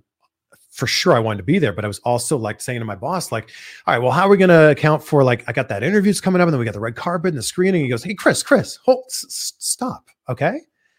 It's just effing TV." And I went, "Oh, wow!" And the message in that was there is so much more to life than just this. Whether that's TV or whether that's pro wrestling, there is so much more to life. And you just need to widen your scope out just a little bit. And I will never forget Paul Schmidt, my boss at that time, saying that to me. It's just TV. And it's like, oh, wow, there is so much, or so many more important things in life than just that. Do you feel that some of it has to do with the fact, do you feel like we live in a quote unquote TikTok world now? The consumption time for people is shorter than ever because it's fed to them shorter than ever. Everything is about buzz clips and just little tiny moments, and you know what I mean? And everybody's on their phone staring at a screen, bringing all of this in. I'm hoping that they do it with this show. But you understand what I'm saying? Like we've been trained, so to speak, to live in this kind of an atmosphere. So now it's expected. Yeah, we're certainly living in a different time. And I would hate to think what the Attitude Era, the Monday Night Wars would have looked like had we had the internet that we have now existing then. Like we had the internet kind of in the late 90s, but not like this. But it is fascinating to me that headlines aren't headlines anymore. Right. There are these weird things that are trying to get you to click on their video or click on their story. And that's interesting. And I think what's also, kind of the downside of that is people will just see the headline and they won't click on the story, or they won't read the story. And then their entire basis for that person and that news story is literally just the 9 words they read in a headline. Yeah, I think that is certainly something that exists for people that spend a lot of time online.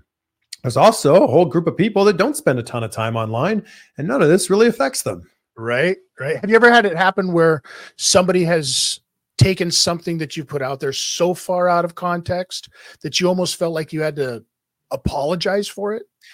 I mean, this happened, I feel like, almost every interview, because I'm putting out these interviews that I'm aware are going to generate news stories.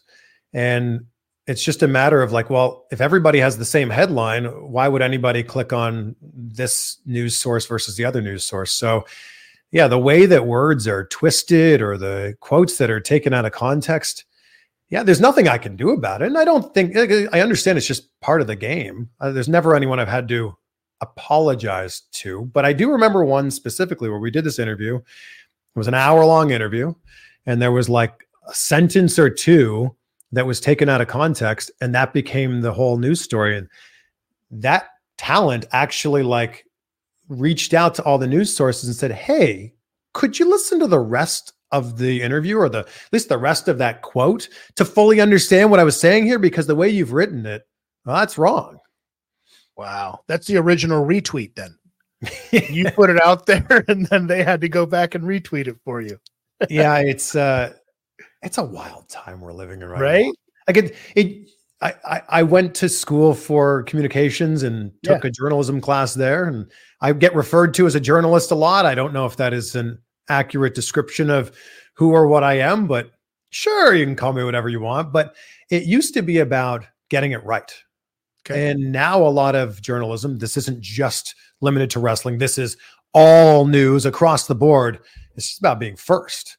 And if you're not right, that's okay. We'll figure it out on the back end. And it's like, that's so twisted. The idea that you could put out a story that you don't even know is true, and then you'll just fix it in another story if you got it wrong. Yeah. Yeah. Oops. Sorry. Wild stuff, right? If you don't look at yourself as a journalist, though, what do you consider yourself?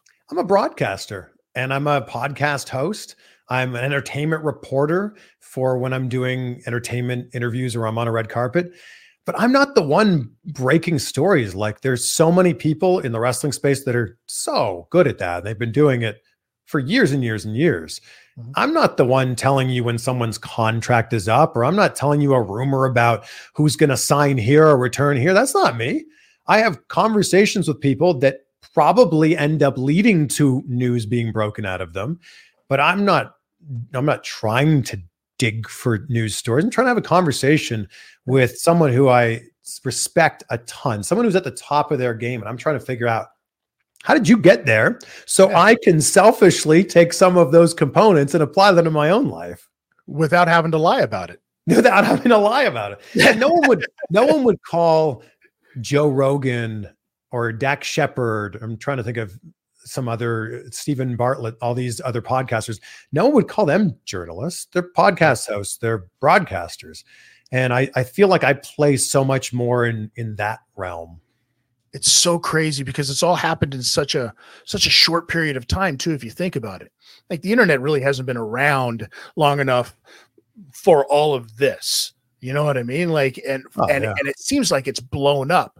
When this show first started, we're in the infancy of it too. Like, just think about how much has changed just in the last 10 years, or like, we got internet in my house in 1996. And I remember like how it was a wild, wild west then. I feel like we're really learning now, like what is possible with this, and it's changing all the time still. It's just like wrestling. It's just like wrestling. It all comes back to wrestling. See what I'm saying? And these are conversations that I've had with people before about how like wrestling and life have so many parallels about how you can conduct yourself in situations. You find yourselves in wrestling inside of matches and stories and stuff like that, and you try to conduct yourself how you would in real life. It's crazy to think that there's that many parallels. You know what I mean? Because it's just pro wrestling. And like it's all bullshit, Chris. Bullshit. Have you seen Eric Bischoff's TED Talk? It's fascinating because it's this exact point of like, wrestling is everywhere. Wrestling is in our lives all the time, whether you notice it or not. Yeah. So much so that for the longest time, like when my wife and I first got together, I was already wrestling and stuff like that. So my vernacular was already very locker room. You know, I would refer to my house as the office. You refer to, you know what I mean? All the little things. She looked at me like, what do you even know real words anymore? What are you saying? My favorite's when wrestlers call everything a gimmick. Everything is a gimmick, Chris. Don't you grab that gimmick over there for me. What are you referring to? Yes. The hat? Oh, sure. I'll grab the hat for you. One of the greatest days in my life was when it was repeated back to me from my life. Okay. Amazing. Let me ask you this. With all of the people that you've seen, and you've seen the crossover, like, because you've interviewed pro wrestlers, you've interviewed celebrities, you've interviewed musicians, you've interviewed a who's who out there. In the world of professional wrestling, though, we all know who the big three are that have been the most successful, who've been able to cross over. Yeah. Right. Between that line between pro wrestler becoming movie star, entertainment star, so to speak, even. And we're talking about The Rock. We're talking about John Cena. We're talking about Batista. And I know that you've said this before, where you've said that you have to be willing to give up that part of your life to dedicate it, just like with anything else. Absolutely. Because the craft is so challenging and it takes so much of you. But you've seen and talked to enough people inside of professional wrestling, and you know how to read people when you're talking to them. Is there anybody out there that stands out that you're looking at them going, man, I can't wait until you're done being a professional wrestler to get into acting? What's really interesting about this question is I feel like we could have seen it with Cena. I feel like the writing was on the wall with The Rock. I don't think anybody expected that from Dave Batista. And it's just amazing seeing the run that he's having. And the reason that I said you've got to go all in if you want to be an actor is because that's something that Dave told me. It was this idea of like, he didn't want to play like in both worlds. And it was advice The Rock gave him. Like, if you put one foot in the wrestling world, it's like quicksand and it sucks you back in with the crowd reactions and just the week to week, the grind of it. So Dave, if you remember, if you can think far enough back, he went all the way into the acting world and it didn't really work out for him. And he just kind of kept going. And there were a lot of little things along the way, Blade Runner and the James Bond movie Spectre. But it wasn't until he got Guardians of the Galaxy that it was like, oh, Dave Batista has arrived. And I remember him like telling this great story of like, he was broke and then he got that job. And I think that's really hard for people to hear, that Dave Batista, world famous wrestler, was broke and then got that job in the Marvel universe and changed his life and he's become who he is now. So I think it could happen to anybody. I think it could happen to like some pretty unassuming people if they're willing to say, I'm done with wrestling and now I'm ready to move on to this other thing. I will name a name here for you. I'm so interested to see what MJF has in store.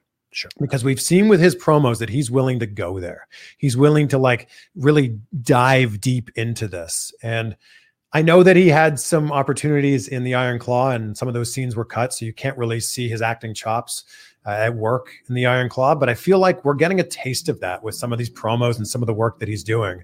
I almost feel like the work he's doing in AEW is just like a demo reel for Hollywood, because he's only 27 years old. So I could see MJF at, call it 35, with 15 years of wrestling going, yeah, I'm really happy with the career I've had and the multiple championships that I've had. I'm ready to go do another thing. And I know that when he was here in LA at the Iron Claw premiere, he wasn't just at the Iron Claw premiere. Like, he made the most of his time while he was here, taking meetings and figuring some stuff out. So I'm really curious to see what he does, because MJF, the character we see on AEW, is just a character. Max is so incredibly talented, and I can't wait to see what this spins off into, whether that is Hollywood or whether that's, a really long wrestling career. I don't know, but he's very, very good at what he does. Do you think that wrestling in cinema gets the credit that it deserves? And I know that because we talk about, like, there's been movies, like you go back to like The Wrestler, or you talk about a lot of wrestlers in movies, like still to this day, hot take, Chris, I'm not a huge fan of the Highlander. You know what I mean? The movie, okay. I get it. It's cool. Yeah. But I'll tell you this, the opening scene with the Freebirds in the ring gets me every single time, brother.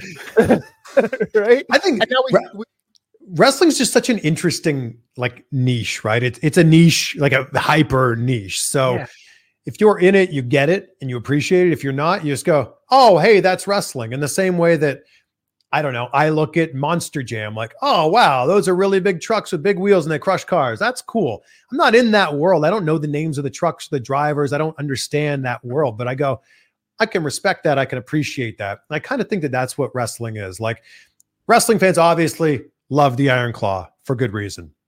Non-wrestling fans also love the Iron Claw for very good reason, but they're looking at it through a different lens. So you mentioned The Wrestler. I think that that's not just a great wrestling movie. That's just a fantastic movie, like nominated for 2 Academy Awards. I told Mickey Rourke this when I sat down with him just after the Oscars. I'm like, you, my friend, were robbed. You were robbed. You should have won that Oscar. And he's like, oh, thank you so much. So I just think it's a very difficult task to make pro wrestling appeal to a non-wrestling fan. And I feel like they've done that really well with the Iron Claw, The Wrestler, Young Rock, Glow. Like, I feel like they're really good at figuring that out. And I mean, let's face it, Mickey Rourke was busy telling the story of 5 different people all at once as that character. You know what I mean? So, man, that movie's so good. I got to rewatch that. He was so good in that. Yeah. I feel like he was put on this earth to play Randy the Ram. Right? How great was that? And it's sad because there can never be a part 2. You know what I mean? Spoiler alert, everybody. Listen, it's over 24 hours. Yeah, it's been a long time. Right. We talk about there's a lot of talk about going on nowadays about like the evolution of what wrestling is. And because we talk about the Iron Claw and how that has made a surgence, but it's a story about a different time in professional wrestling, a much different time in professional wrestling. And we've gone through the Attitude Era, and we're in the stage of wrestling now. You know, some have called it the Disney era of professional wrestling because that's who they're marketing to. But we're talking always about a different evolution of the world of professional wrestling. Do you think that there isn't an idea where all of these companies, because we've heard rumors and we've heard talk recently about like with Endeavor and WWE and UFC and the TKO thing, and now TNA signing over their stuff to their streaming services to Endeavor streaming services.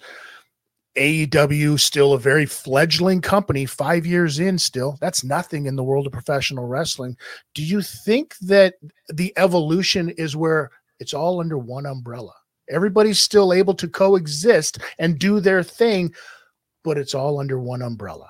No, I don't think so, because competition has made this era what it is now. Because before AEW came around, WWE was the big dog in town. They could do kind of whatever they wanted. If they couldn't offer you the money, or if they offer you the money that you didn't want, what were you going to do? Say no? There wasn't really anywhere else to go and really earn that same living. So I think competition is the best thing that has happened to pro wrestling.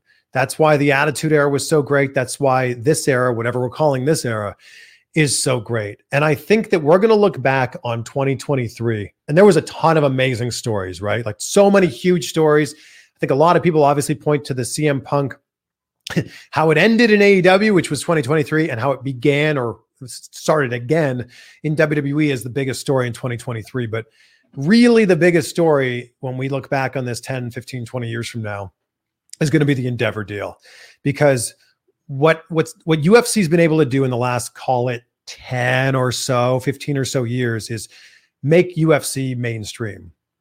And I feel like WWE's already mainstream. And I feel like with this engine behind it, with this gasoline being poured on this fire behind it, WWE is going to continue in that trend, which is the rising tide is going to lift all boats of pro wrestling along that trend. So the stadium shows that WWE's been doing, the co-branding deals that they've been doing, the fact that all of their shows are smashing all of these records, I feel like that trend is just going to keep continuing with this Endeavor vehicle, this TKO vehicle behind it. I maybe I'm wrong, because this is obviously people much higher and much smarter than myself, but you almost have to believe that a lot of this that the UFC is learning with themselves right now is because they're getting familiar a lot more and a lot closer and, for lack of a better term, in bed with WWE.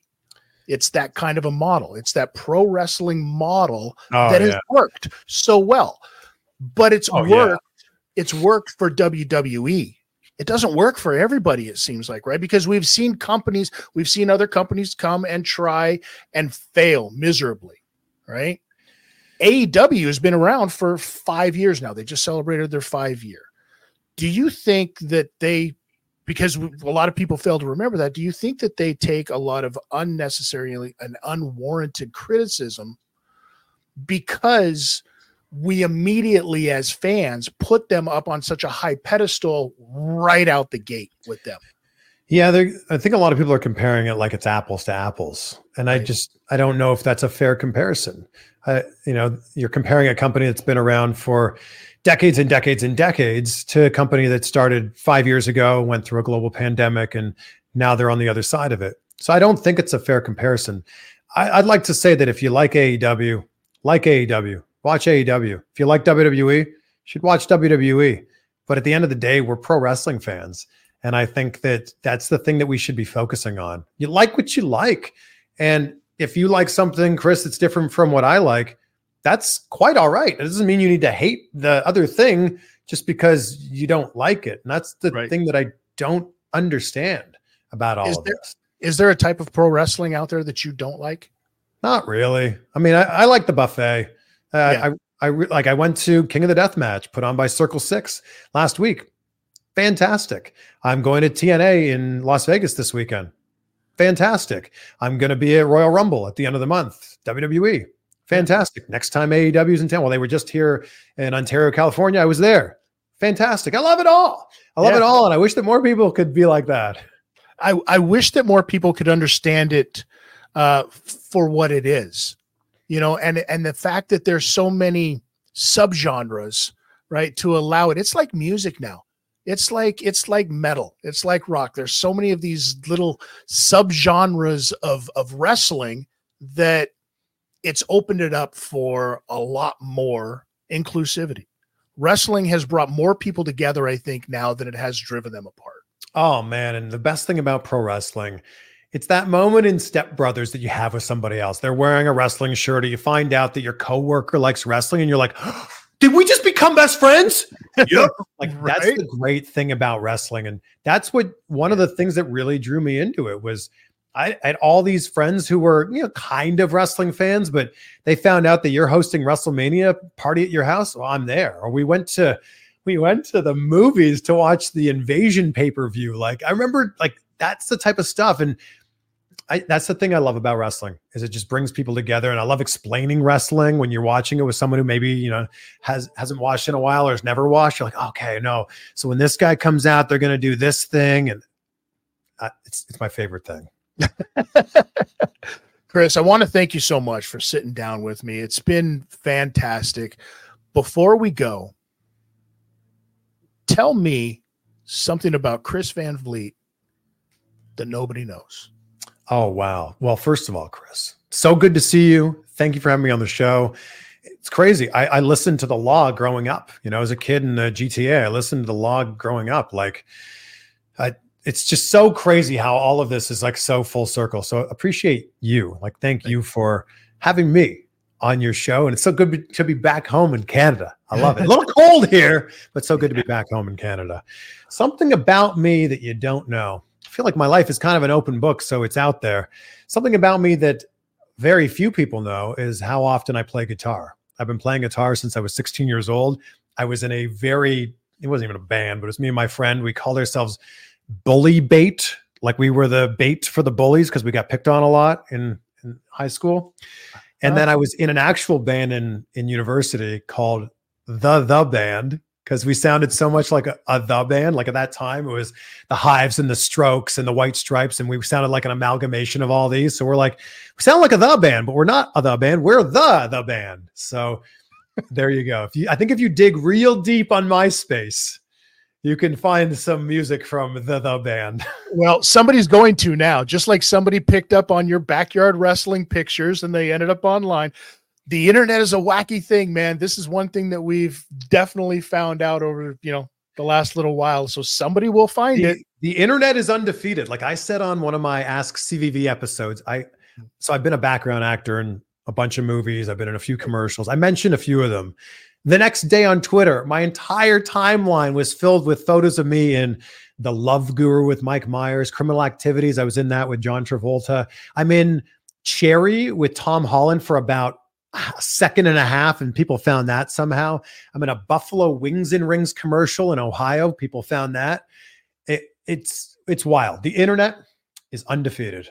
It's unbelievable what you put out there. Somebody who has a lot more time than we do, apparently, they will make it happen. That's crazy. Chris, thank you so much. And all of the continued success to you on behalf of, us here in the law and our friends over at SNME, Boris doing the Sunday night main event. You enjoy doing this show? Oh, have fun over there. Of course. Are you doing the show this week? I think I'm doing it the day of the Rumble. So the day after the Rumble. So I'm doing it then. Tremendous. Well, we have a lot of fun over there at SNME. There's no doubt about it. Dude, thank you so much. I appreciate you so much, and continued success to you. Like, you've already had so much success in your career, but continued success to you. Nothing compares to some of the people that are out there, yourself included. That has been a very long, BJ. Thank you so much. No, what people want to, if they've been living under a rock, as you can see right down there, obviously www.chrisvanvliet.com right there, for everybody to go check it out. Please do so. This man deserves all of the flowers every single day of his life, because if it wasn't for guys like you, I don't think that wrestling would be as evolved as it is today. Now, one more quick question before we go, because this has always been a thing with a lot of people. And you are a pro wrestling fan, first and foremost. What qualifies as a 5-star match for you? Oh, wow. How much time do we have here? Jeez. It's so subjective, right? And I think that was one of the things that people missed out on when I had Dave Meltzer on my show, is we talked at length about how this is subjective. But I think at the end of the day, there are some performers and there are some matches where you're just like, that's just one of the best matches. It's a feeling, right? I think it starts with a feeling. So if this is my definition, if this is the Chris Van Vliet definition, it starts with a feeling of, oh, wow. Well, that was the best match of the night. That made me feel something. I loved that. And I can't believe the way they pulled off this, and this. That's number one. I think number two is then you kind of zoom out a little bit more and you go, wow, that actually might be one of the best matches that those people in that match have ever put on. But I really think it's a feeling, right? Like, it's a feeling to me. And there's a whole bunch of matches that don't have that 5-star rating on them. And that's okay. They're subjective. It's in the same way that, like, some of our favorite movies are not a 100% on Rotten Tomatoes. Like, how could somebody possibly give Inception a negative rating? Like, that's wild to me. But it's all subjective. It's all the lens that you look at things through. So I do think it's a travesty, though, that Kurt Angle does not have a 5-star match. I think that Kurt Angle agrees with that as well, but it is what it is. It is. And that's exactly it. It's crazy what people see and what people don't see. How is Southland Tales, a movie with so much talent in it, did absolutely bupkis at the theaters? You know what I mean? To me, it's one of the greatest stories ever. Just like with professional wrestling, it's all about a feeling, and you've made it okay to have that feeling. It's about a feeling, and it's about a story. One of the greatest matches that I was there live for was Cody versus Dustin. Yeah. The feeling. Like, I remember looking around, like, I had tears in my eyes at the end of that match. I remember looking around, and there were a lot of people that were doing some of this. So it's about the feeling. It's about the story. It brings it back to when you first started falling in love with professional wrestling. For me, myself, it was going to the AWA and sitting at the Showboat Hotel, and I was and casino, and I was sitting there when Colonel De Beers came down and pulled back the pad and put Snuka's face into the cement, and see, there's me, American, into the cement. Into the cement, and he comes up, he's just covered in blood, and I'm looking at it, and it wasn't so much what was happening there. I was looking around at the crowd and the reaction of all the people that was drawn out. That was the magic. That was the feeling, so to speak, of professional wrestling. I know we've been dragging this answer on for a while, but it's also rewatchability. Like, I remember getting the Best of AJ Styles TNA DVD in, what would that have been, 06, 07, and rewatching a lot of his work there with Samoa Joe or with Christopher Daniels or Amazing Red, Low Key, like all those matches. Like, there was so much rewatchability there, which I think is another added element to it. Yeah, absolutely. Well, anyways, we're going to have to do this again. Let's do it again. Right? We're going to have to do this more often. I appreciate you coming on here more than you will ever know, my friend. All the continued success again. This is the Law Live Audio Wrestling. Everybody stick around. We're going to shut this whole thing down right after this commercial break. Don't go anywhere. We'll be right back. Are you in the market for a used vehicle for your family or business? North Toronto Auction hosts public auctions twice a month, and everyone's invited. Hundreds of cars, trucks, SUVs, commercial vehicles, and heavy equipment are available. Plus, travel trailers, motorcycles, snowmobiles, ATVs, and more. View the entire selection at NorthTorontoAuction.com. Bid online or bid in person. Bid on items from government agencies, financial companies, fleet managers, car dealers, and public consigners. For more information, visit us online at NorthTorontoAuction.com. Hey, did you know that Saturday, February 24th, Destiny World Wrestling returns to Oshawa and the Children's Arena for Destiny's Reckless? Is that the event featuring the indie god himself, Matt Cardona? You bet it is. I heard he's not going to be there alone. I heard Steph DeLander's showing up. I heard Fight or Flight is showing up. Vanna Black, Tara Zepp, Lindsay Dorado, and a whole bunch more. Man, you better get your tickets now. They're on sale at www.DestinyWrestling.ca. Don't miss out. Hit that subscribe button to get all the latest from the Law Live Audio Wrestling. Now back to the show. And we are back here on the Law Live Audio Wrestling. And I just got a text and an email. Yes, we are now nominated for an Emmy. What? Who'd you get that from? We'd have to be at, well, that was Chris just texted me. Oh, okay. Fair enough. Amazing interview yet again with our friend Chris Van Vliet. You know, I got nothing to say. I never have anything to say. You always leave me speechless, and I'm still talking, so I'll leave it with you. Listen, it's always been my plan here to, find out stories from people sometimes that aren't able to, or just don't have the chance to tell their story because they're busy telling everybody else's story. And sometimes it's good to hear those stories. We've done that in the past here with, guys like Conrad Thompson. We've done that with the Jimmy Vans of the world, now the Chris Van Vliets of the world. These are guys that have given so much to the wrestling industry that people just don't understand how important they are. Just as important, in my opinion, to the wrestlers themselves and the people that put on these shows for the fans. So it's nice for me just to be able to connect with them and be able to let them tell their story just a little bit more to all y'all. Well, it's crazy here to listen to him say, even like, I grew up listening to the Law Live Audio Wrestling. And that seems to be a constant trend with a lot of these people we're bringing on the show, that they are old fans and now new fans again of you, Chris. Well, listen, I'm very, very grateful for that, that not everybody forgot, it's like the Dr. Dre song always says, right? Y'all forgot about Dre. Well, I guess not. And so for that, I want to thank y'all, and we're just getting started. We're just getting started. It's going to be a lot of fun.